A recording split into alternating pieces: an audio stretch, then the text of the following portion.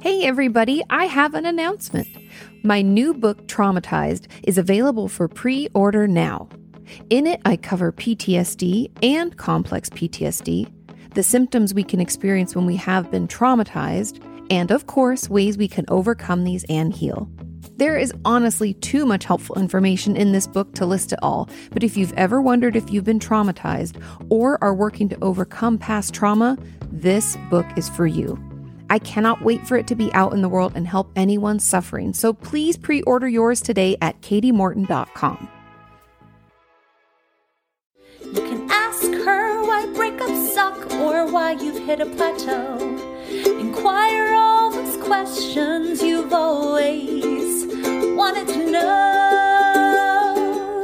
Ask Katie anything. Hey everybody, welcome back to another episode of Ask Katie Anything.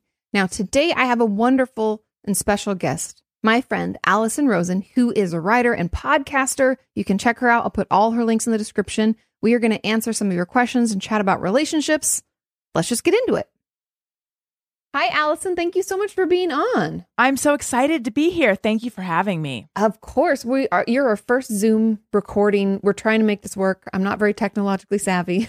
I'm very honored. And also, in the midst of quarantine, the fact that I'm your first Zoom video is even more special. I know, right? I mean, we've done the video regular thing, but I've never had to invite people. Like, you were my first invite. Well, I feel so honored. Thank you. This is very exciting. I host podcasts, and I had a firm rule for years, which is I only do in person. Like, I was pitched guests, really good guests. And the publicist would be like, "Are you interested in having this person on your podcast?" And I'd be like, "Of course I am." And then it's like, "Okay, well, he's in New York. Can you da da da?" And then I would say, "Oh, I'm sorry, I only ever do it in person," just because I just like the feeling of being able to like feel. My interviewing is so based on like the feeling, Totally. There's an energy in the room, and it's just like anything. Meeting someone in person is very different from Zoom, which is kind of why we're like missing people lately, Right. So once this started, though, I've had to switch everything to Zoom. So I'm an old pro at Zoom, even though my soul is in conflict over it. Yeah, well, I agree with you, though. It is preferred to be in person. Like over the years on YouTube, not that I haven't been in podcasting very long. This is our 30th episode. Oh, wow. So yeah, so brand like baby. We're totally green. I know, just a little podcast baby. But YouTube, I have like, I don't know, over 1,200 videos or something. And we've done collaborations in person, which are awesome. And then collaborations distanced where they record their bits and then you piece it together. It doesn't work. It's not as good, Right. You miss that, like, I don't know, something about it. Are you doing therapy? You have a practice, right? Yes. A small private, like 2 half days a week is what I allot to that. And are you doing any of that virtually? All of it. Yeah. How's that? It's not as good, but the alternative is for people to wear masks in my office. Mm-hmm. And also I'm in a big medical building and there's a lot of people coming and going. I don't know. I've been over to the office just to kind of see what it's like. And there's so many touch points and I have obviously I have anxious patients already. Right.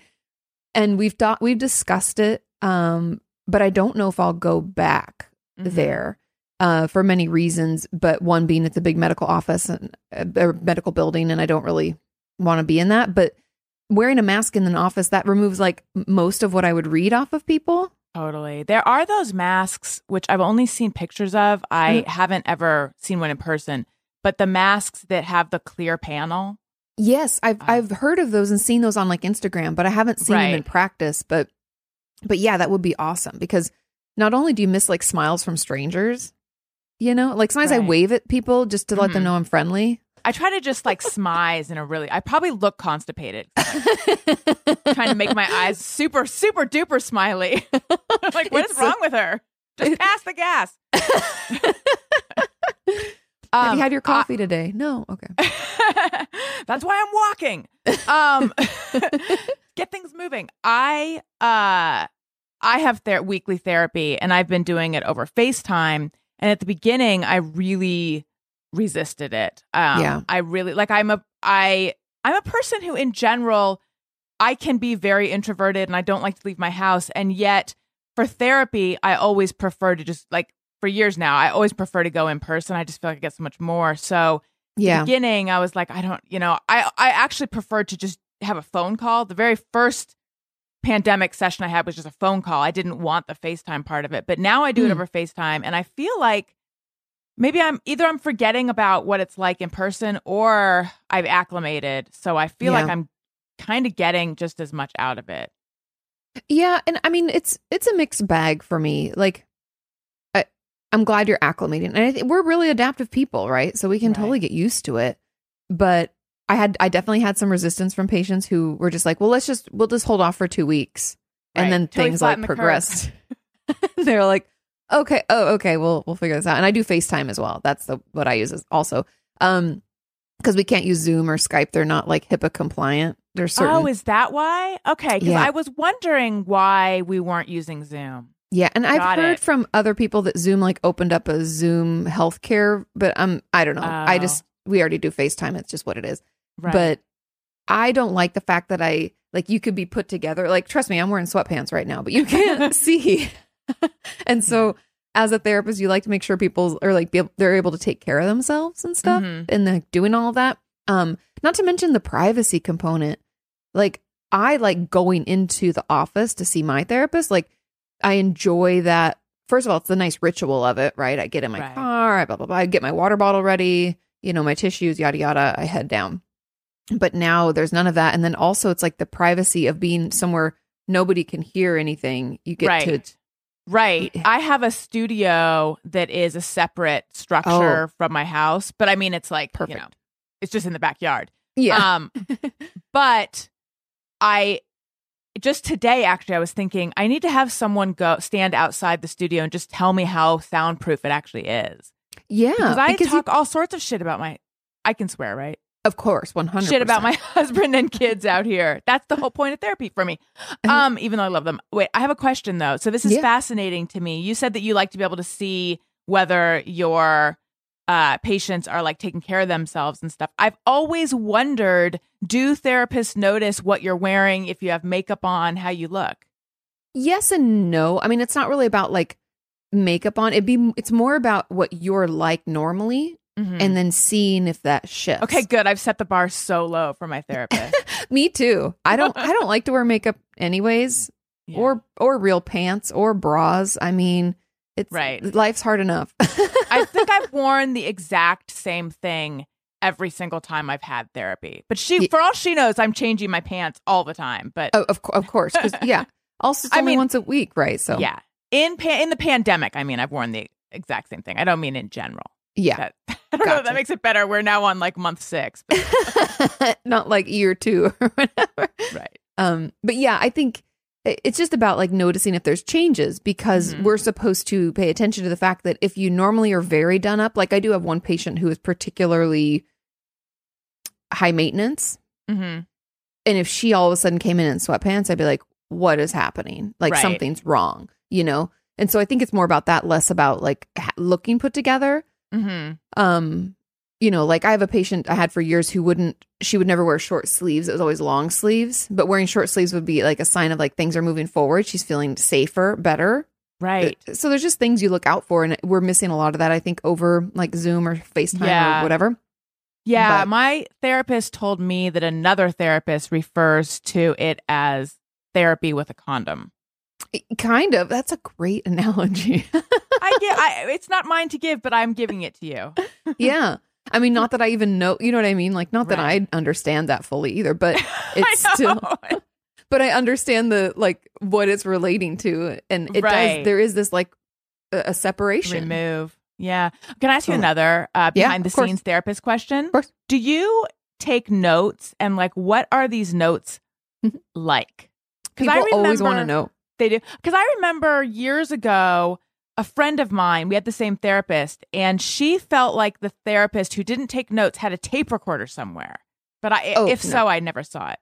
No, if they don't take notes, that's just not their style. We can't record, or at least in California, again, every state has different rules and regulations, but we can't record you in any fashion unless we let you know. And back in the day when I was doing my training, you would record sessions, video and audio, so that I could look at them and then get critiqued and learn more. And it was really helpful. But they have to sign off on it. Got it. Yeah. So, my first therapy experience was I went to a counselor who worked in the student center at my college. Yeah, and I did that too. You mean you taught? I went. You went. Yeah. And she was in the process of getting her PhD, I think, and she had a tape recorder, but it was very like right there on the table between us. And that's the thing. Usually they mention it and they'll say, I'm going to do this. And you're like, okay. And usually they record you either saying it's okay or have you sign something or whatever. Right. Because of confidentiality, because that's really important. But not everybody. So I do take notes. And I'm old school. I know some people like type everything up. I write it down. I just feel like a computer is a very untherapeutic thing to have up. Yes. And some people do like the iPad thing and it kind of looks like a notebook. I just do old fashioned legal pads on a thing. And mainly the things I take notes of are symptoms as they're mentioned. So you might be telling me a story and not thinking anything of it, but I'm like, oh, that sounds a little OCD. And I'll put OCD ? And then I'll make a note of the story. I'll be like, story about, I don't know, sister coming to visit, whatever it is, right? And then I take notes of ages, names of important people, because that's kind of hard to remember sometimes. Like, oh, which one of your sisters is younger than you? Or how many kids does your cousin have? There's lots of like family tree stuff that I take notes about.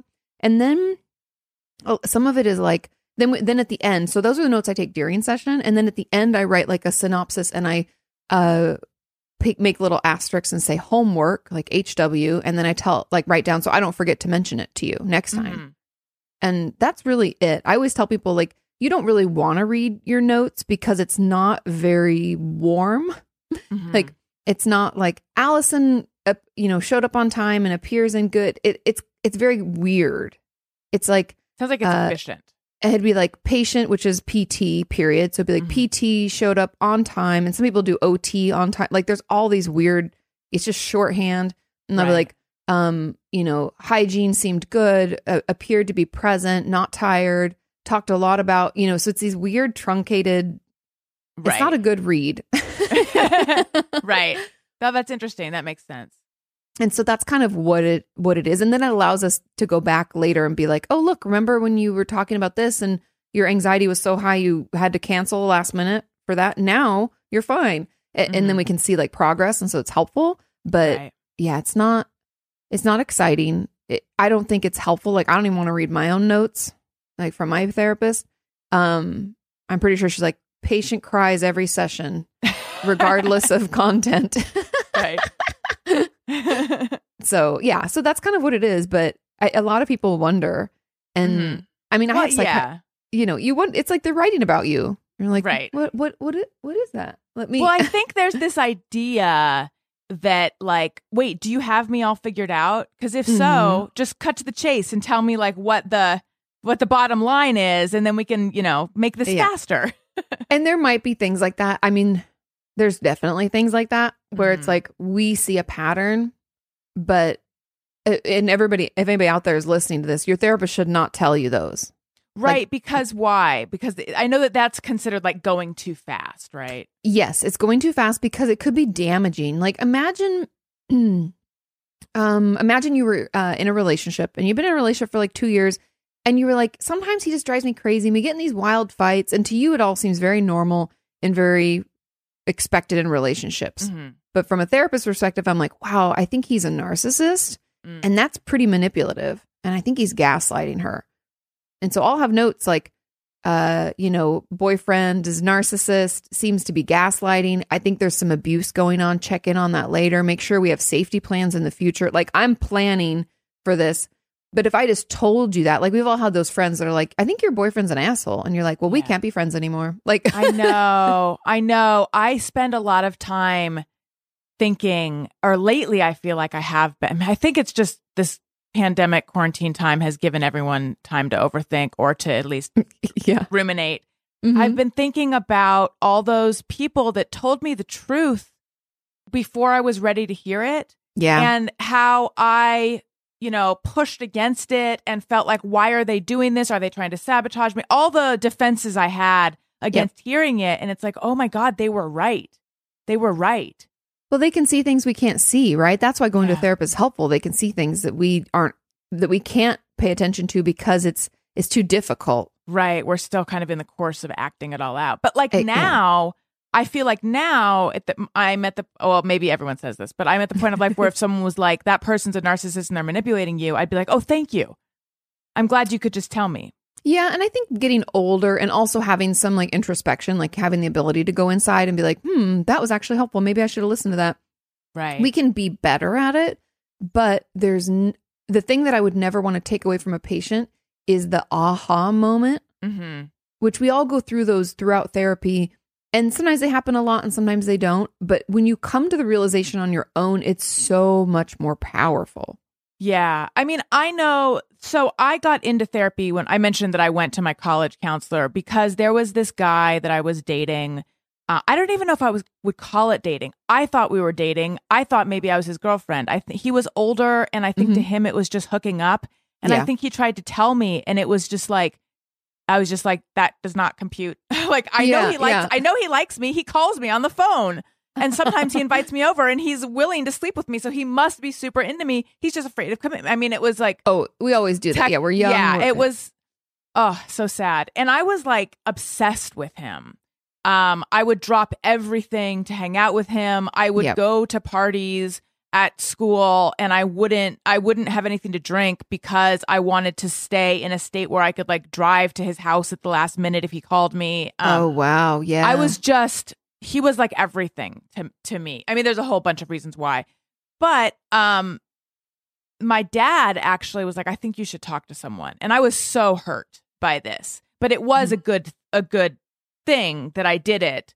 I love that your dad said that. I don't hear that often, that fathers are the ones to be, not saying that men can't want to talk about things. They should. And I think we should encourage that behavior, but especially with our ages, right? So we're, you guys were a little older, just a little. Right. That's a tiny, like, we're still cool. We're totally hip. We're hip. We're down, and we should be hired for anything where you need someone who's got their finger on the pulse. But also 100%. We're wise. Yes, we have a little bit of experience. Tiny bit older. So that means that your dad is that much. He's like kind of what people could consider. I mean, it's he's like in his 60s/70s, which I'm surprised. He's actually in his 80s. I have an older dad. Oh, wow. Mm-hmm. Even more impressive. He had been in and I come from a family that believes in therapy a lot. So he had been in psychoanalysis. That's long term, 1,000 years ago. Yeah. So, So I actually would say that my family's religion is psychology. But too much so. I mean, my religion kind of is psychology as well. So, and in fact, I have wondered, should I have become a therapist at times? And I think probably not, but if that's the first thing I ever wanted to be, was a therapist. I believe so much in therapy, and I feel like everyone should be in it, and it's helped me immensely. I feel like the reason I say that my parents believed in it too much is because there was a lot of kind of like direct interpretations of your behavior as a child that I feel like kind of maybe like, didn't need to be there. Right. It didn't help. It just made me sort of suspicious and cynical and anyway, whole separate thing. Your dad told you to see someone that my dad had recommended I go. But anyway, it took me, on and offing with this guy for a few years before I kind of realized that this was not healthy for me, despite the fact that everyone was trying to tell me that. So just to your point that like you have to have the aha moment yourself. You have to go through the really hard stuff. And it sucks because I think we all think like, oh, I just wish somebody'd tell me what's wrong and then I could fix it. And I can tell you personally, like myself, I remember I had a really shitty boyfriend as well. This was like, I've been with Sean for, like 11, 12 years. So this was like back in like my early 20s. Like I think I was 21, 22. And I remember my therapist just saying like, that's interesting behavior. Like he would call you at 11 o'clock at night and like if someone called me at 11 o'clock at night, they wouldn't get through to me. She would make comments like that. And it was just like, consider if that's working for you, because you have to be to work at 7. That's early. You know, it was all these like, Right. Like planting the seed. Yeah. And then I remember, I forget what she said. She said something to the effect of like, she asked me a question. Almost, it was like, do you think that that it's okay for you to say no? Like, are there situations where you feel like you have to say yes? It was something like that. Like, and the answer was yes. I'm a people pleaser. So I was like, 100%, I have to say yes. I don't want to upset them. That would be terrible. Right. I would feel terrible. I don't want to feel terrible. But she asked it in a way that wasn't so jarring. My defenses were down. It was like an honest answer. And I was like, well, no, because it's not going to really affect me. And, you know, all the people pleasing things. And it means a lot to them. And so I would do it. And blah, blah, blah, blah. And she was like, okay, so I'm going to tell you, I'm going to repeat back what you told me. And if a therapist ever does that, you know something's coming. And I was like, oh, okay. Right. And she was like, okay, so you asked me what I asked you. And I was like, okay, Rebecca, do you think blah, blah, blah. And then she said back, then to hear from someone else as a people pleaser, it was weird. And I was like, I don't know. It did not. I was like, that sounds terrible. And I had this moment of like, oh my God, that's sick. Like what I'm doing is not good. Yeah. It's so interesting when you're able to see it in someone else, but not when you're inside yourself. Yeah, it was anyway. So that changed, like shifted everything. And wow. she was like, I challenge you to set limits and express those limits. It was boundary setting. She's like, set limits with this boyfriend and express those. And then I'd like you to let me know like how often he goes out of his way for you. And the answer was he never did. Right. It'd be like if you with that boyfriend were like, do you want to drive over to see me? Or you know what I mean?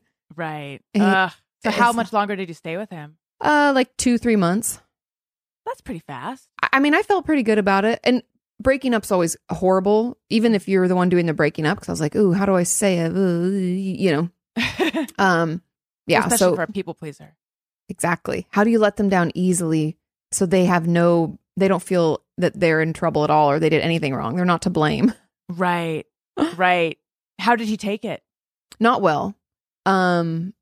He kind of cried a little and then I got really uncomfortable, but I did it at my apartment. So I was like, okay, I think it's time for you to go. I mean, it was so bad. So, but then it was good. I was single for a while before. And then the next person I dated was Sean, but it was good for me to date in that interim and uphold healthy boundaries. Mm-hmm. Like if I have to be to work in the morning, I can't go out with you tonight. Like it's too late unless we want to do like an early dinner. You know, it's just regular people things. Right. That you had never put into practice before. But was it like for me, I wouldn't have been able to uphold those boundaries, not because I was afraid of disappointing him, more because I was like addicted to his attention. Oh, so interesting. It wasn't that like, I know it's better for me if I don't see you. It's like this is painting I'm not like this this is a long time ago. These are past selves. That's why we go to therapy. He was like oxygen to me. Mm-hmm. And like or a drug. I mean, it really was addictive. So there's no way I was going to not see him as much as I could. Yeah. Cause you needed that. How pathetic. What a catch I was. We all do stuff like that though. I think it's part of, that's part of what I'm worried about with quarantine is kids not being able to be away at college or going to school. And as uncomfortable as it is and as terrible as trust me, I'm not proud. And I had a boyfriend in high school that was like super manipulative and cheated on me. And I just dealt with it. Like all sorts of shit that like, I don't like, it was horrible during and after, but now like way after, it's helped us be who we are, right? Like I recognize behavior in myself immediately now. And I'm like, oh, then I can't do that. You have to say no to this. Or, you know, like, right. So it's horrible and it makes us sound needy and ridiculous. Yeah. But you need that sometimes to learn and grow because someone can't just tell you. Like, even if my mom, which I'm sure she probably did at like the age of 16 when I started like dating, being like, don't let them walk all over you and you stand up for yourself. And if you people please, it'll end up this way. Or like, you know, if you give in to them and act like they're your only supply for attention, that's not going to lead you anywhere good. We'd be like, meh. Like, you can't. No, you don't. Because it's not what you want to. For me, it wasn't what I wanted to hear. Like, exactly. At all. No. Yeah. I wanted to do is sit there with someone and be like, and then he said this, and then I said this, and then he said this. What do you think it means? Oh, 100%. That's why I loved Sex and the City, the show Sex and the City, where they just like take everything apart and think about it. I just loved it. And I have found that for me personally, when it was the right person, there wasn't that urge to do that because I wasn't in a state of confusion all the time. Like 100%. I didn't need to pick apart things he said and try to interpret it because I knew how he felt about me. And I knew how I felt too. And that's a healthy relationship. That's why I don't like when people say, not that this isn't true, but I don't like when people say like, oh, real relationships take work. Interesting. And I'm like, yes, it takes effort. But effort is not the same as work. Right. And work, I would rephrase it to be like good relationships are labors of love. Mm-hmm. So I don't do things for you out of pain for me. I do things for you because it's good for us as a couple. And I know that it essentially doesn't cost me anything. You know what I mean? Like, right. I don't know. It's easy not to say that relationships can't have ups and downs because Sean and I don't have children and we don't plan on having children. I know that that is its own struggle. And I don't pretend to understand what that can feel like as a woman, as a father, as a parent, all that. Mm-hmm. But it should be pretty easy. Yeah. For me, the only thing I've always interpreted the way I understand relationships take work or marriage takes work or however you put it. For the work for us is continuing to communicate when we want to shut down. That's exactly the part that I have to push through when I'm like, my emotion, something triggered me. My emotions are like, F you. I want to get away from this conversation. I'm angry, even though intellectually I know that I'm overreacting. And it's like the willingness to actually just say all that. I have to tell you right now, I feel like shutting down, but I'm going to try to talk to you about this. And we both do that with each other. We're very similar in the way we react to things, which is nice. And also, no, I feel like it's good, actually. Yeah. No, but Sean and I are the same. And I think there is something to that because early on in our relationship, I would do old behaviors. Like where I'd want to run away, like physically, emotionally, be like, you don't know me, bye, blah. Like I'm leaving. And it was funny because I remember my mom telling me, because she's the same, like I'm my mother's daughter. And she tried to, my dad and her got married and then she tried to leave one night. She got mad and came over to her parents' house and her mom's like, you have to go back home. And she's like, I am home. And she's like, you don't live here anymore. Go talk to your husband. Oh, wow. Grandma. I know. Holding up the boundary. Yeah. You go back, you talk to your husband. And I remember calling my mom one night. I was so mad at him. And I was like, and he's saying this. And she's like, Katie, you can keep running, but wherever you go, there you are. So I encourage you to go back and talk to him because I think you'll probably figure out that you're more on the same page than you realize. And I was like, ugh. But it's true. You have to push through the defense mechanisms of run away. I'll be safer alone. All the weird defense mechanisms we have. Me, yeah. And so pushing through that and communicating anyways, I think that is the work. Right. Your mom and your grandma sound so hip and savvy, like us, young, hip, savvy people. They are. We don't fall far from the tree. No, I mean, I think it's just like us. You've learned. My mom had that experience, and I think she was in her own way passing it down to me to be like, you can't just run anymore, Katie. Like it's not healthy. But yeah, it's some things are hard to learn, and you have to. My therapist and I've talked about this on my channel a little bit, and I wrote in my first book about it. Was like how my therapist back in the day, between me dumping that loser guy before and then meeting Sean, she was like, I really want you to be a little uncomfortable. Not uncomfortable like they're doing things that would harm you, but uncomfortable in that these are not patterns you're used to. Right. And Sean was not, every other boyfriend I'd had before, I could tap and they would give me what I needed kind of. And he would not. He was just doing his thing, like a normal person with healthy boundaries. And so when you say tap and they would give you what you needed, what do you mean? Like attention. But were you asking for it in a healthy way or were you manipulating to get it? Manipulating to get it. And so it was me. But it's weird because a people pleaser, it seems like those can't go together, but they kind of can because people pleasing is actually manipulative behavior. Right. to get people to give you what you need. Totally. And That's what, sorry, go ahead. No. I was just, that was something that I learned because I thought, people pleasing. I just want everybody to be happy or whatever. And my therapist was like, no, you really want you to be happy because you need everybody to like you because that's important to you because you need that attention. Right. Yeah, go ahead. That's what I realized is that not always, but like oftentimes in sort of in a people-pleasy person, the manipulation is because they can't just be direct about what they want or need. Like they're not even honest with themselves about it, or they're not there yet, so they can't be aware of it. Exactly. Like the passive aggressiveness manipulation. Yes. And I'm definitely that person. Like that was me.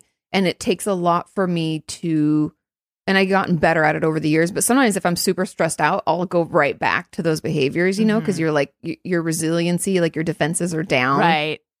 And, but I have to push through to be able to say to Sean directly, like, hey, you said that and that really hurt my feelings. And sometimes I've gotten to the point now where I'll say it a couple of times to make sure that I really communicate. He's like, I heard you, like you told me and I'm sorry. I said, I'm sorry or whatever.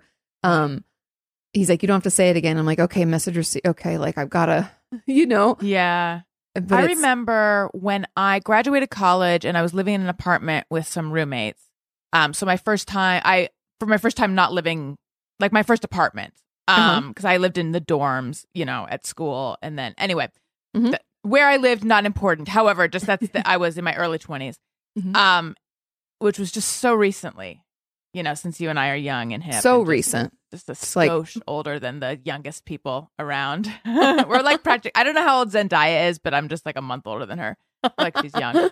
But anyway, I was upset with my roommate, who was also a good friend of mine. I was upset with her for something. I don't remember what. And so I just did what I did at that time in my life, which is I like kind of gave her the silent treatment. I was really monosyllabic. And I was, you know, I wasn't going to tell her. I was going to make her like realize I was upset, or I just wasn't going to engage. And I had this was kind of an aha moment for me. I realized at a certain point, like, she has no idea why I'm being such a weirdo. She just thinks I'm being weird. This is not accomplishing anything except to make her be like, what's up? What's going on? And so I actually, that was probably one of the first times I ever did that. I was like, I wanted to tell you that I was upset when this happened. And it was like such a healthy step for me to be able to ever say that, as opposed to just being a weirdo and like thinking that would somehow, you know, solve the problem or communicate. I guess maybe I was punishing. It's a punishment, but it's also, I don't know what it is, because we all do that. Or I mean, I've done that too. But I think a lot of it is like, we expect them to read our minds. Yeah. And they might not be that invested in us.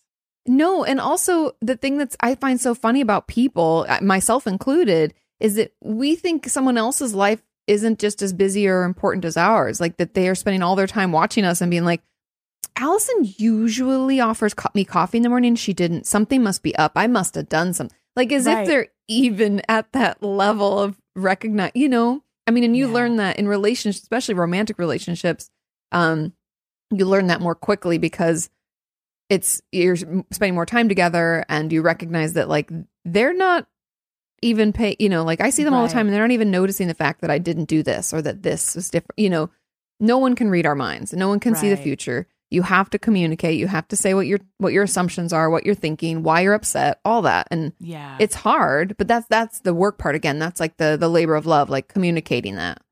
My husband and I, we are both very attuned to each other. And so we are constantly like, I feel like I'm picking up on something weird and then being like, I am in a weird mood, but it has nothing to do with you. And then sometimes this just shows there's a little bit of the old me still in me, obviously. Like sometimes he'll be like, I'm in a weird mood, nothing to do with you. And I'm like, that doesn't sound like it really doesn't have to do with me. That sounds like you're upset with me. Yeah. I do that with Sean too, though. I'll do that same thing because I'll notice something's different. And I'll be like, he's acting weird. You can totally feel it. Because if you know someone well enough, you feel it. Yeah. And I'll be like, are you okay? And he'll be like, yeah. And I'm like, are you just not talking about something because it's stressful? And he'll be like, maybe. And I'll be like, okay, well, when you're ready, I'll be here or whatever. But if he does say like, it's nothing, stop asking. And I'm like, yeah, you can it's something. You feel energy. Yeah. I do the try to mind read. Right. But I do try. I don't think I try. I should. My therapist feels I should try to not do so much emotional housekeeping, for lack of a better word. Like, to let him come to me if he wants to tell me something, because that would be good for him. That is hard. I'm supposed to do, like, I'm on the same homework schedule. I'm supposed to be doing the same thing because she's like, you can't keep harping on him. Like, that doesn't move things forward. Right. And he's in therapy too. So she's like, he should be learning too. He'll come to you. And he does. But I think, and I'm sure every relationship's different, but I'm definitely I'm quicker to get there than he is. Mm-hmm. So I just like have to wait at that line for him to meet me there. Even if I see him off in the distance, I'm like, he'll get there sometime. Right. Do you as a therapist have to hold back when you're talking to him? Because I imagine you must have therapist-y instincts and things that you want to say. Sometimes, but it's a lot of work to think in therapist brain. There are some, I'm sure you have the same amounts that I do, just being raised in that type of family. Like, I definitely have more of an awareness, and like, I see patterns. I can't help but see patterns. That's like what our job is to look for patterns. And so, for him specifically, like, I'll see patterns of relationships, like friendships, family stuff, and I'll like notice it, and I can't help but recognize it, but I just don't say anything because I'm like, this isn't helpful. That's part of my work too, is to be like, is this helpful information to share or not? Right. Most of the time, it's not. Yeah. So. Yeah. Yeah, it's tough finding that line. It is. What I find is that there's things that I'll think where I think, like, if I were a therapist, I actually wouldn't say this. I would try to lead my client to it on their own. But because I'm not his therapist, I'm just going to blurt out, like, I don't like the way that person did XYZ or whatever. Yeah. And I do that too. Like, because I'm not therapist Katie at home really at all. Right. So I will just say things. I'll be like, especially if something bothers me, I'll be like, that hurt my feelings. And you've been doing this a lot. And I've noticed this pattern, and I don't know where it's coming from, but you got to figure that out. Yeah. Like, so I do, like, I wouldn't say that to a patient. I wouldn't be like, you're doing XYZ. And like, right. So you have to figure that out. So it's a little more abrasive and a little more, because you can be that way. Are your feelings ever hurt by things your patients say? My current therapist, who I love, has really encouraged me to be like, she was like, Allison, you can say anything to me.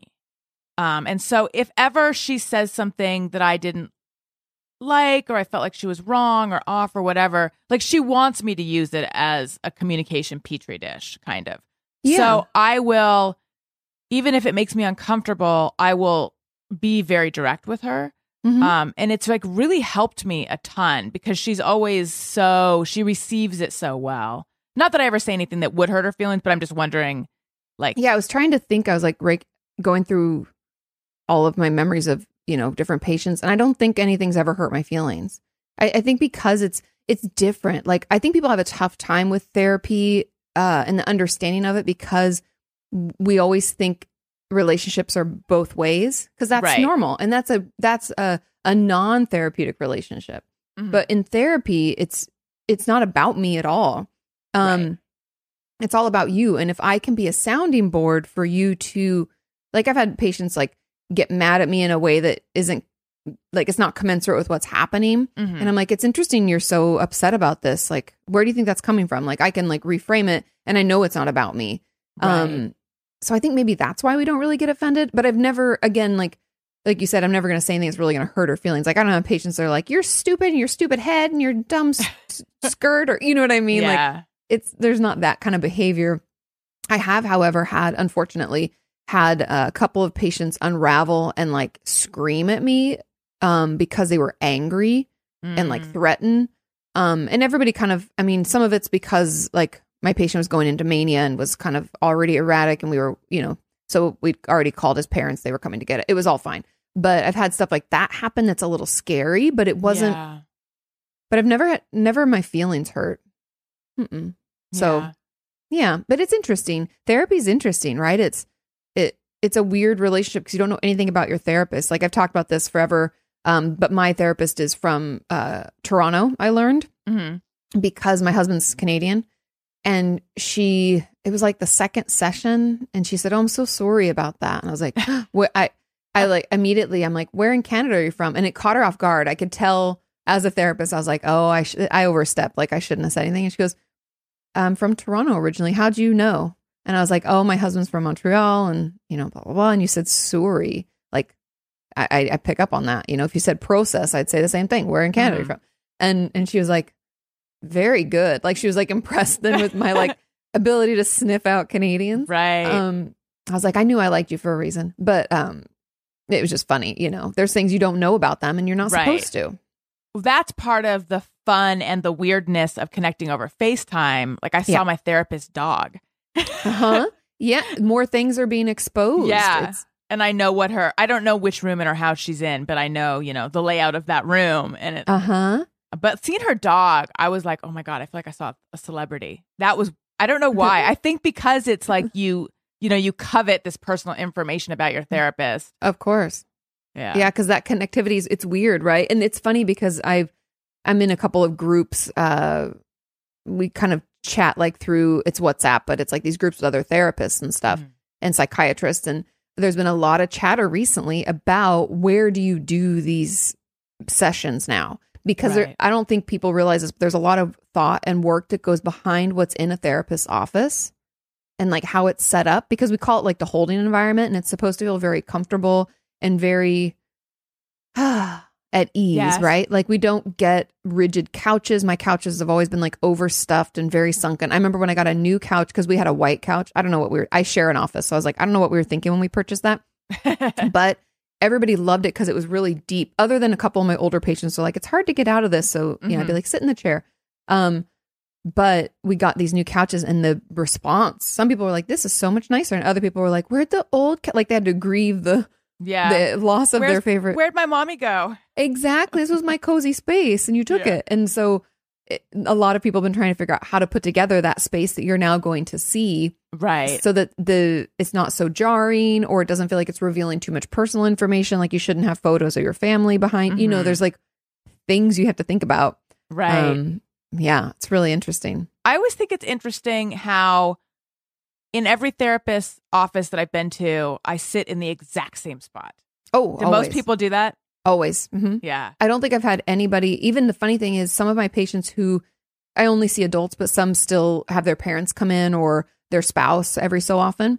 And those other people always sit in the same place too. Yeah. There's something about that. And there's actually studies, because even in school and stuff, you sit in your same desk. Yeah. I remember my yoga that. In like a classes. lecture hall, exact same desk always. Yeah. And if someone was ever in my spot, I was like, excuse me. I mean, internally. Outside, exactly. I was like, okay. You're like, I'll sit somewhere else, but it just feels weird. Mm-hmm. It's so funny. I don't know why it is we do that stuff, but that always cracks me up. Yeah. But yeah, there is some research to get behind that. Do you want to hop into some questions here? Yeah, let's do it. We've got 7, and they're all over the place, which I love. Great questions, you guys, that you sent in. So let's start up. We'll just warm it up. We'll warm up with the question. This says, hi, Katie and Allison, and they spelled both of our names correctly. I love this person. 5 gold stars. They said, I would love to hear what's your go-to activity when you're having a shitty at-home mental health day. And similarly, what's your most enjoyable form of self-care in pandemic times? Big fan. And they gave a big smiley emoji. I'm assuming they're a big fan of yours, but I'm going to say thank you anyway. I would assume yours also. Big fan. Thank you. Well, what I do when I'm having a bad mental health day, if it's bad enough, I will reach out to my therapist. Uh-huh. There have been times where there's been times where it's been like 2 a week or double sessions or any of that. Yep. But just if I'm like feeling bad, my go-to is to just get under the covers I'm very into a heated throw or a heat pad. Uh-huh. I've discovered this kind of recently that nothing relaxes me like an electric heated throw. It's like I don't have a weighted blanket. It's kind of like that's what I was just going to ask. Do weighted blankets work? Yeah, no, I don't love those, but I don't like. I'm not a bath person. I have tried to become a bath person over and over, and I get in, and then I'm like, okay, now what? It just doesn't do it for me. This is like a dry bath. I just get under the warm blanket and close my eyes, and occasionally I'll do like a meditation app, but usually just. And especially after kids, where whenever my head hits the pillow, I'm like, I realize how tired I am. Yeah. I just get under there and I kind of either just rest or take a little nap. And it helps me recharge, and it helps put distance between me and that feeling. I know that if I journal, that's really always productive for me, but I don't do it nearly as often as I should. It takes more effort because I'm the same. Like, I know journaling helps me and I talk about it a lot. And people are like, oh, it's so hard. I'm like, I know, like, I'm not always motivated to do it. Right. But yeah, it's funny because everybody has different senses. It's always your 5 senses that you're trying to like calm your nervous system down or just take care of yourself and whatever that means. For me, if I'm having like a particularly shitty day in general, some kind of movement makes me feel better. So I'll do stretches or I'll go for a walk. If I have time and energy, I'll do like yoga on my computer. Even in pandemic, like I used to go to my studio and I've been going there forever, and it was sad that I can't do that anymore. But yeah, I think that's probably my go-to is like movement. And then honestly, if it gets, not even if it gets bad, I guess if I feel like I need to talk something out, I'll call one of my friends or my mom. And if it's bad, then therapist, same. Right. And I think there's a lot of judgment people have around like needing to go more than once a week or needing to double sessions. But I did that. I didn't even know there was judgment around it. I mean, people will say that to me in comments, like, what, why would I need to, she's saying I should come in twice a week. Am I doing worse? Blah, blah, blah. And I did that for like probably a year and a half. I did 2 sessions a week because my dad died. I did it for like a year. And then like for another almost years around Sean and I's wedding, super stressful. I was changing jobs. There's just a lot going on. I went twice a week also. So I just needed more support. Yeah. That's kind of my greatest, this is not answering the question, but therapy is my greatest self-care thing.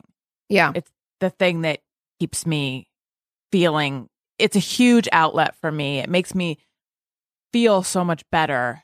And I feel like I can't imagine what my life would be like if I weren't in there. It's allowed me to like have the life I have, I think. No, totally. Because there's something about, I think, I don't know, there's no real thing that goes behind this, but like my real self-care is like personal time where it's just about me. And I think in a career path that is all about other people, that time is very valuable to me. And so whatever form that can take, like if my birthday's coming up. And so when I'll take the day off. I never work on my birthday. It's like hard and fast. I just don't do it. I used to love to like wander aimlessly around Santa Monica where I live and like walk into different shops and just peruse and have no plans. Nobody need me. I turn my phone off. Like it was just, I think I need that like alone. It's all about me type of thing. I'm not at anyone's beck and call. There's nothing that I have to Instagram or I don't have to do shit about shit. I just get to be me and like fuck all the responsibilities. And I think that there's something to that for me. It's really recharging. And what's been your self-care in quarantine? A lot of the movement stuff, a lot of journaling, to be honest. Talking to friends and my mom. I've made lots of time for Zooms, even though I'm sick of the Zoom hangouts. It's like we're kind of like you. We've been, as Christina calls it, deep in the core. We like have been quarantining hardcore. Right. And because we don't have to, right? I feel like it's irresponsible if I don't have to go into work and I already work from home. Like, what am I doing going out? So we just get everything delivered and legitimately don't see many people at all. So I've been making time for friendships, like for those kinds of connections. And yeah. And then sometimes a good zone out. I'll watch some shitty television because I just want to. Yeah. That's probably my most enjoyable self-care during quarantine is we've been watching The Americans. Oh, I haven't watched that. Have you seen it? No. It's really good. We watched the first season back when it was on originally in like 2013. And then we stopped watching it. But my husband has been, for 7 years now, has been like, we should catch up on it. So we finally did. And it's really well done. In fact, last night we watched the finale, except I fell asleep. So I need to catch up on it today. And I look forward to that. Yay. Yeah. Sometimes you just want to live in another world. I purchased, so I just finished writing my second book. And so I purchased two fiction books to read. And they're highly recommended. It's Where the Crawdads Sing. Everybody loved that book, I guess. And then Little Fires Everywhere. Oh, yeah. And I love that author from Little Fires Everywhere. I've read the book, All I've Never Told You, or whatever the other one. Everything I Never Told You, I think it's called. And that was an amazing book. It was when I was part of a book club, when I had time for things like that. And so that's another, it's like I get to just turn my brain off and live in another world. Right. It's fun. So those are some of our ideas. Hopefully that sparked some ideas for all of you out there. This next question is about helicopter parenting. I don't know what type of parent you are, and no judgments. We're all doing the best we can. But it says, can you talk about helicopter parenting, whether it's beneficial to a child or not, and what are some effects that it can have on someone going out into the world without the knowledge of alcohol, drugs, sex, etc.? I was not helicopter parented personally. I was I feel like I was emotionally helicopter parented. So I was there was a smothering aspect to the overprotectiveness. I don't know. Yeah, I mean, I guess it was helicopter parenting. I think of helicopter, maybe I'm too literal. I think of helicopter parenting as a physical thing, like your parent is just hovering over you. But if helicopter parenting is like they're just involved in every aspect and like making everything, that's really what it is. Just overly involved and like no boundaries. They're like in your business. You have no privacy kind of thing. I think I was helicopter parented, but it was born of my parents' anxiety. My Usually dad that's where it comes from. Yeah, my dad is a doctor, and I almost feel like he became. I hope if you're watching this, hi mom and dad, you guys did the best you could, and I turned out great. I'm so young. Sometimes I wonder if he became a doctor because of his anxiety, like that led to a career where he would be the authority, where he's in control of a lot of things. It's like a way to negotiate this life and death fear, that kind of stuff. But so he's a doctor, so everything from his perspective was worst case scenario, like instantly. Yeah. And then my mom is just a very anxious person too. And I think I was the, then version of helicopter parented, and it made me an anxious person who didn't trust my own I mean, that's like kind of the biggest thing I work on in therapy, is learning to listen to my gut, and because I am perceptive and I have good instincts, but I don't trust them, and sometimes I don't even hear my own internal voice. And I've come a long way, but I used to be someone who, like if I was, this sounds so crazy, but like if I was going to buy a notebook, I would stand in the aisle, I would pick up like the green one and then be like, oh, but there's a red one. Maybe I'm a person who has a red one. And then like, oh, there's orange. I typically don't have orange. Maybe this is my chance to or no, I don't like that. And should I choose the one that I like, or should I choose the one that I think will look good? And like, something like that would end up taking me like 2 hours just to make a tiny decision. Yeah. I think that's the problem with stuff like that. And in general, most parents, but they do like their quote unquote best, which is not always best. They're like doing the best with what they got, which depending on what your parents' background is, can be a hell of a lot more or less. So that's the problem with helicopter parenting, is like, we don't know how to make decisions on our own. And that internal voice that we all have innately, right? We have this like this instinct, but because for years we've been told that we can't trust it, right? For many reasons, and that right? there's a right and wrong, and there's the stakes are high, and anxiety, and then it's overwhelming, and then of course we're like frozen in fear. And then picking a notebook takes 2 hours when it should have been like 5 minutes, right. or 30 seconds rather. Like you look, we grab, we go.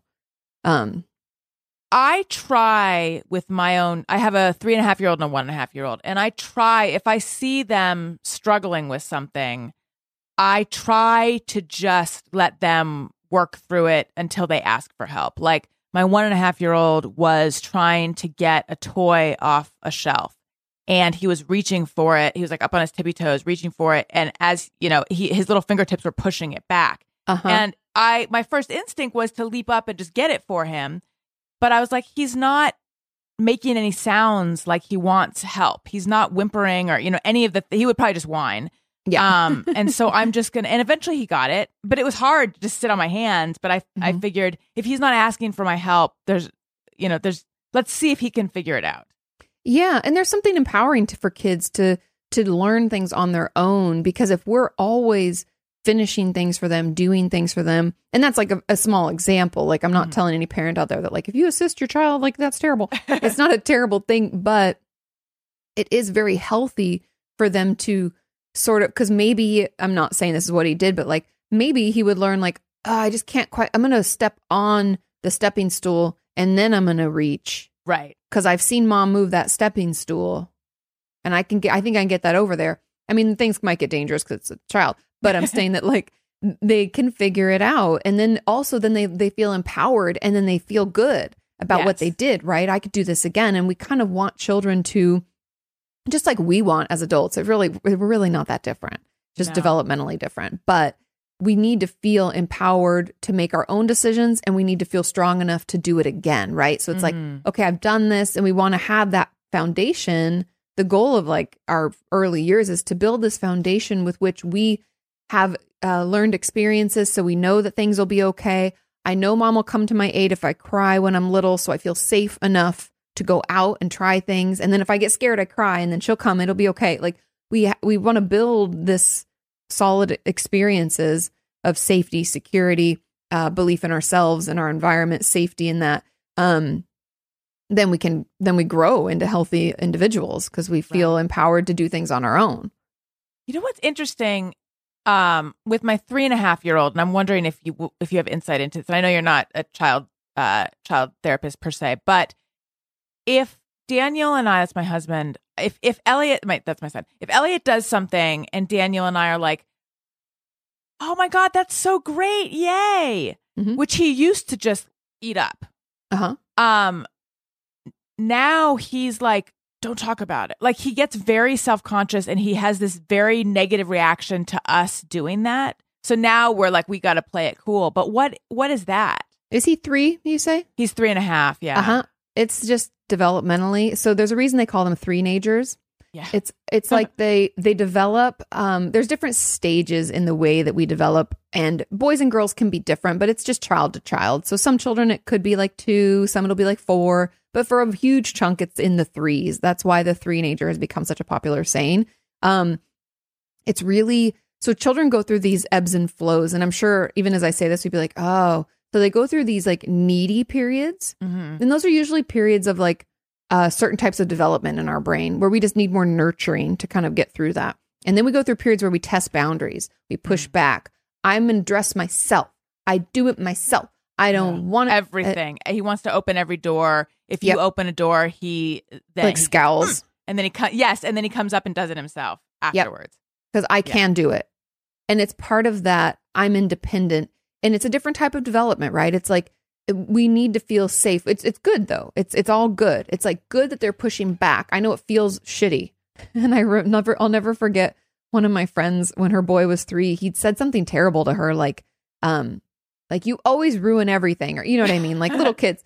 And she was so hurt because she's like, he caught me at a bad time. Like I was, working all day and my husband had been gone and then she's like, and I cried and I was like, it's okay. Like they need to learn that too. It's all part of the learning, but it's that boundary pushing, testing limits. Yeah. And also learning what they can do on their own. They're kind of asserting their independence. Right. And it's all just part of that healthy development. And they go through the phase and then around like, I don't know, maybe 4, probably closer to 5, they'll kind of come back into the, I wonder if there's something about us praising him in this sort of yay kind of way that takes away the independence for him. I think it's more about the I don't need you to tell, like it's the I don't need you feeling. Got it. That he's testing.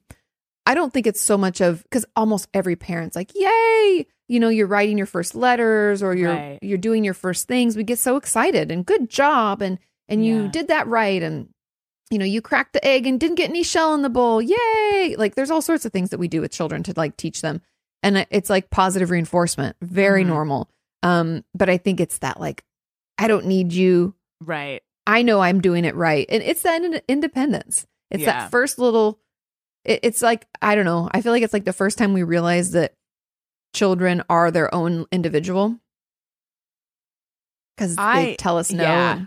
I noticed that I know you mean individual, like as separate from us. Yeah. But in having two and seeing how different they are, that it has been real eye-opening to me. They're just, I don't know why. Like Owen, that's my little guy, my littler guy. His passions in life are cars, wheels, balls, and feet. He loves feet. If he sees your feet, he'll come up and he'll go diddly, and he'll like tap them.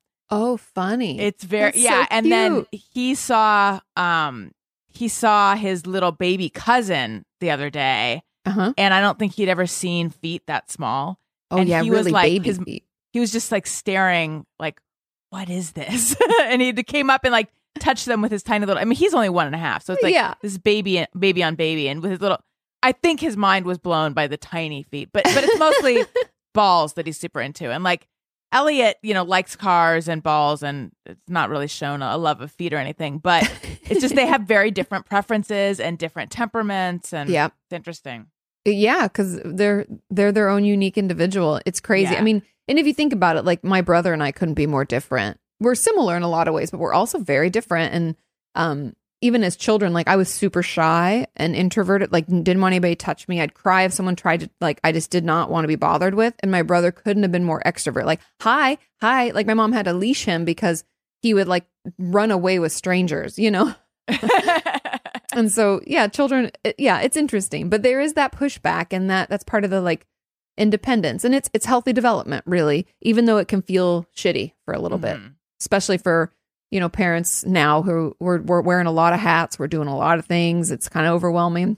Yeah. And then to have them be like, no, I don't want your help, get out, or whatever they say in their little language. Usually, thankfully, most of the time, I mean, and there will be exceptions, but most of the time I am able to regard it kind of in the way that you talked about how you feel toward your patients, of not taking it personally. Yeah, it's not really about me. I mean, I imagine when he's older, things will cut more. But for now, everything is like through the veil of like, I get that he's just a little guy and he's figuring it out. So I don't take it personally yet. Yeah. Well, that's good. And I think the reason we take it personally as they get older is their language improves. Yeah. And I know that sucks, but they'll say things. We've all done that. If you look back at your teenage years, you're like, oh, that wasn't very nice.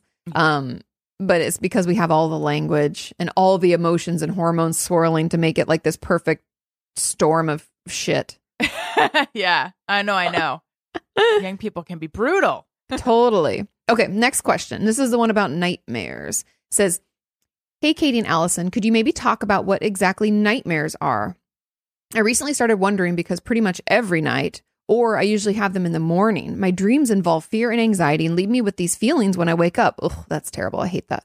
Yeah. For example, a recurring theme is being chased or having to run for my life, being harassed by an abusive ex, or dreams involving abusive family members or teachers. I had a really hard time at school. I'm just not sure if these are really nightmares or if I have fucked up dreams since I don't wake up screaming, or since I don't wake up screaming and sweating. Thanks for everything. So this sounds, and I don't know what your thoughts are, having nightmares is kind of normal, FYI. Like everybody has some kinds of nightmares.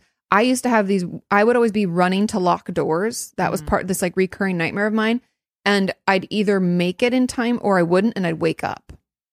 And then I went through this period where if anybody scary came at me, I'd fly. I'd like kick my feet and I'd fly. Is that a good dream or a bad dream?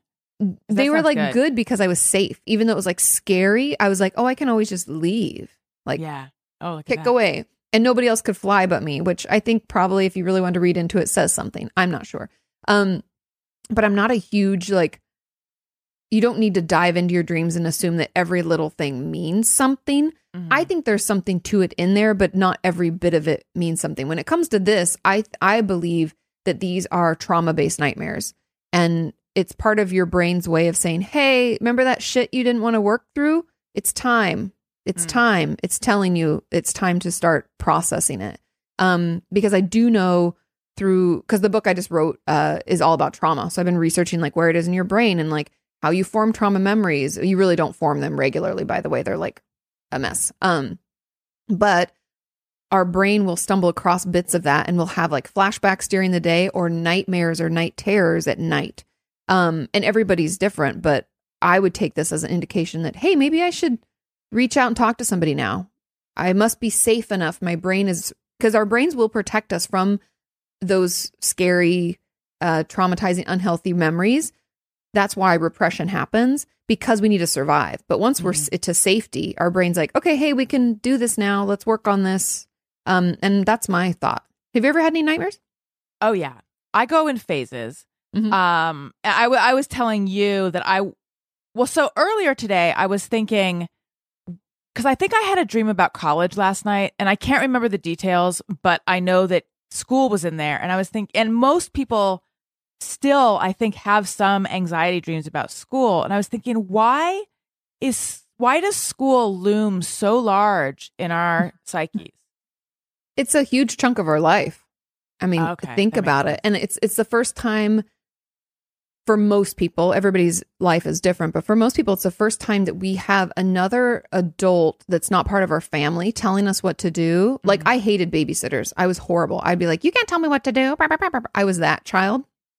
And I would just like then just go in my room and never come out, like, until they left. I was horrible.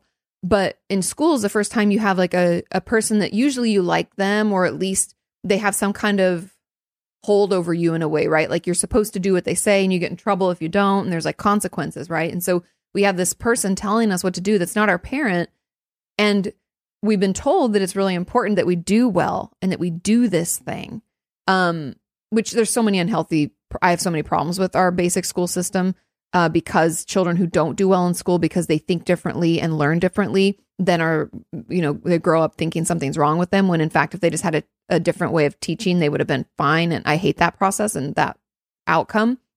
But that pressure is a lot for little kids. And so we feel very stressed out. It's our first experience with stress and worry.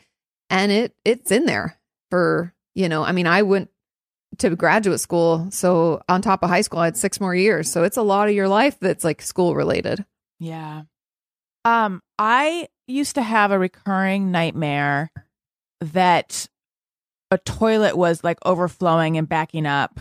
I remember one, it happened in my dream on an airplane, and the like ground was filling with water, and usually it was clean water, not always. But that lasted for a period of time. And my interpretation of that was just like a kind of what you're saying, like a dam of emotion breaking. Mm-hmm. And just overflowing emotion. I also would have nightmares where something was happening. I had to like pack up a backpack really fast or whatever, like just a lot of like about stuff, and not being able to get my stuff into. One recurring one that I would have when I was younger was I was out and I had a date arriving to the house, and I was already running late. And so I had to get home, and then I was like I didn't want him to see me not all put together. So I had to like somehow he was already there, and I had to get to my room, and it was the house I grew up in. And I would open up the closet, and then it's like, oh, fuck, these are my clothes from when I was in 3rd grade. Like, I remember specifically, it's like, those are blue and white pants with balloons on them, like, which is why was I wearing that in 3rd grade? I don't know. But I had a specific outfit, like, these aren't my clothes. And then I would just be like, oh, I don't know what to do. And so I would just throw something on, and then I would go into the bathroom to get ready, and I would close the door, and half the door. And I had this over and over. Half the door was missing. I'm like, oh, fuck, he's going to come, So I couldn't get privacy in the bathroom. Then I was trying to pack my purse, and it was always like, where's my allergy pills? And I just have hay fever, like where's my allergy pills? And then by the time I came out, finally we were going to a school dance and the dance was over. Like it had taken me so long. Yeah. So that I imagine is like a late bloomer anxiety dream. Maybe. I mean, my knee jerk is like, it's anxiety driven. Yeah. Like it's definitely the fact, and I don't know. I mean, you could interpret, that's the thing about dreams and why I'm not a huge fan of interpretation, because if you think about that, if we were reading that in the book and your English teacher was like, hey, what do we think the underlying themes of this are?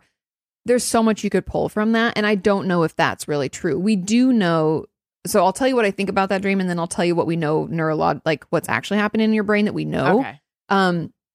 So in that dream, there's a couple of themes, like the clothes being younger you is maybe feeling like you're not like, it's not even old enough, but maybe mature enough or something. And then the like feeling like you can't get it together enough to make everything happen. Like I'm running so late in life. Like, I don't know. And I don't know if that's true, but that's like, you could see that. No, that is true. That was true. Because it's like, show up at the dance, it's over. What does that say about the situation, right? And being so responsible, like I need my allergy pills, and being so overly anxious and responsible that it's like holding me back, kind of, maybe. That part I hadn't put together. And then the like closing the door and half the door being missing, that to me is like a lack of feeling exposed, lack of you privacy. have no privacy. But I also have had nightmares where, like, if I were to write them down, I'd be like, this is a good horror movie. Like, oh, totally. Same. Like, totally, like, very, very scary, true nightmare-y stuff. I don't. Yeah. And then, like, where I wake up, I'm like, oh, thank God. Thank God I'm awake. That's like the locking the doors. It could be like a guy with a machete or a gun or something. I'm like, wah! You know, those are definitely terrifying. I agree with that. But we do know, just so people know, what happens in our brain when we sleep is really that it's processing our day's events. But if we haven't gotten good sleep for a long time, like this is where things get weird for people, is like if you, let's say you just had a baby and you haven't really slept well in like 6 months or 12 years. I don't know. It's all, everybody's life is different.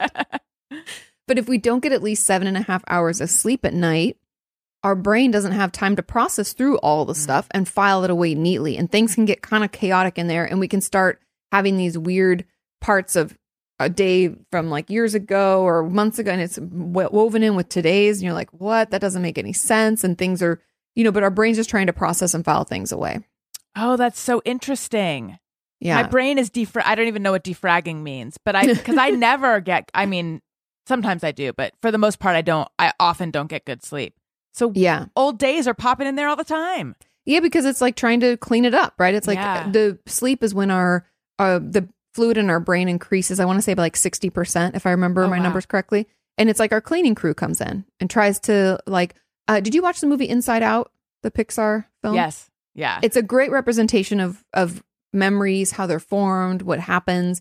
Not so much just those main core emotions and stuff, but the where they file things away, and there are these core pillars, like all of that. And then those, the memories that get forgotten that go into the bin, that really happens. And that's like our brain cleaning itself. It's like, oh, I don't really need this Spanish that you learned back in middle school because you don't really use it. Right. And so you slowly forget it. And so it's really interesting. But sleep is trying to form those marbles. It's trying to like put them together. Dang. And so we don't always give it enough time. They're like half baked. I was thinking last night. So when I don't know how old I was. I want to say like 8, 9, 10. My mom's friend gave me a book. It was called Beauty, and it was like a Beauty and the Beast telling of that story.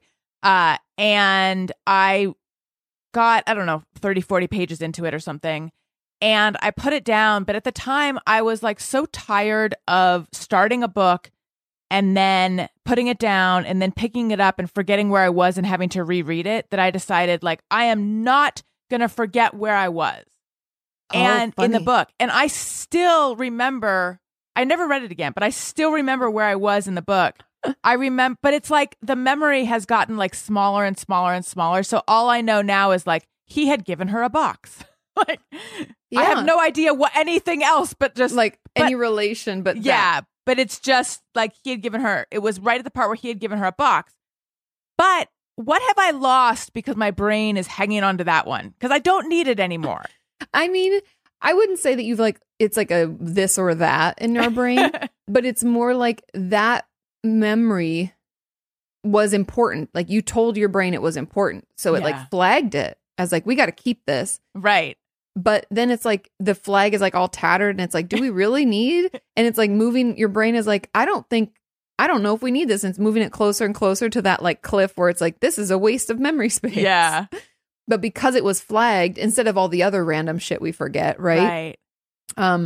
That was something that it thought it needed to hold on to. But like, I feel like if I were to tell myself, okay, this is important, don't forget this pin number or this, pin number is not exact. You know, I don't feel like I have that much control over what I remember anymore. And yet, you know, like when you have to like memorize something for whatever. Yeah. I'm not good at that either anymore. Yeah. But maybe I think it's also age. Yeah. We're so young. But it's weird that we have that much other stuff competing for our attention, but that's the thing is, like, I remember, God, it was years ago, but it was one of my good friends, and she had just ended like her first real love, and she said, I remember she was just devastated, and he was a bad boyfriend. It was good, and now she's happily married. They have a baby. It's all fine, but at the time, it was like devastating. And I remember her telling me, she's like, "Do you think I'll ever love like that again?" And I like thought about it for a second and I was like, you know, no. And thank God, because it was really unhealthy and it was like almost not obsessive, but it's that first love. Mm-hmm. And I think there's this definite period in our life. I'd say it's around like middle school going into maybe mid-20s where nothing's competing. I mean, yeah, we have school and people can say like, oh, that's super stressful. And I'm not saying that it's not. We just don't have life stressors in the way that we do when we get older. Right. So like you have children that require your attention for their survival. You know, it's a lot. It's a lot. And we also we have careers, we have things, we have people in our lives that like depend on us and we depend on them. And our things just grow and our responsibility grows. And then it gets harder and harder for us to like focus on what we maybe need to remember in that book that I don't want to forget where I'm at. I used to do homework. I would sit on the couch in the family room. My dad probably had the TV on, and I would wear headphones and listen to my Walkman while doing homework. Oh, yeah. And I did fine. Now, if I am concentrating on something and like someone's watching something in the other room, it's distracting to me. Same. It's so different. Yeah. Okay, one more question, and then we'll wrap up because I know you've got a busy day. We've got things to do. Okay, so this last question, and if any of you asked your question, you're like, hey, Katie, you hearted it, and that meant you're going to answer it. I'll answer it next week. Don't worry. We won't forget these. We'll get through them all. But this question is, and this is a good one, it says, how do I trust and open up to be more honest with my therapist? I realize the more upset I am, the more silent I become, since I learned from a young age that it's better to just not express your feelings. This makes it hard for me to talk about the things that really bothered me as I'm afraid of being vulnerable. It's hard. I feel like I'm stuck in therapy, although my therapist had told me that I had made a lot of progress. And I love this. People say, sorry for my terrible English. Your English is impeccable. It's better than most people who speak English regularly. So don't worry. So yeah, opening up to your therapist. What are your thoughts? Yeah, I have been trying to be a lot more open and direct with my therapist. And I still have all the feelings that I had as a child, the feelings of like, well, you don't want to be a burden. You don't have the right to say this. What if she gets mad? What if I'm overreacting? What if I'm being, blah, blah, blah, blah. Yeah. So really the work is to push through that and to tell myself I'm in therapy for me, one of the things I'm working on is practicing being direct, practicing communication where the stakes are pretty low. Yeah. And what a perfect environment to try that with someone who you are paying money. They have to like you. But I mean, presumably you feel safe-ish, as safe as you can in therapy. And a couple things. I would say the fact that you are able to put all of this in a very well-worded question means that you have a good, you know what it is that you're working on. Like you're able to articulate it. So that's a big first step. And second, Katie's a therapist, but as someone in therapy, I would say just say all of that to your therapist. Bring it to your therapist. You could even say, I sent in this question to a podcast with a couple very young hosts who are quite wise beyond their years. And and I feel like your therapist would have a lot to say if you just brought that just exactly as you said it to them. Yeah. And I say that to them a lot because people send in questions that are so well worded and well put together. And I'm like, as a therapist, I would love for you to tell me that if you were my patient. Like that gives me a lot of information. And that's something that I think a lot of people worry about is, what is my therapist going to think? Are they going to judge me? Like all that stuff comes up, but as a therapist, the more information you can give us, the better. Like if we can't read your mind and we don't make assumptions. So it's like, we need to know what your thoughts are and what's happening and what you already know from the past that we don't know. The more that you can tell us, the better. Mm-hmm. And so I think when it comes to I'm looking back at the question. So to be more honest with your therapist, I think something that can help is making some notes. Kind of, we talked about journaling and stuff, but like if you break down a couple of the points you're wanting to make, like, I struggle with feeling vulnerable. It's hard for me to open up to you. I'm not sure why. Can we explore that? Maybe those are like your thoughts. Then practice saying it out loud to yourself, because sometimes the words that come across our lips the first time, we like shut down.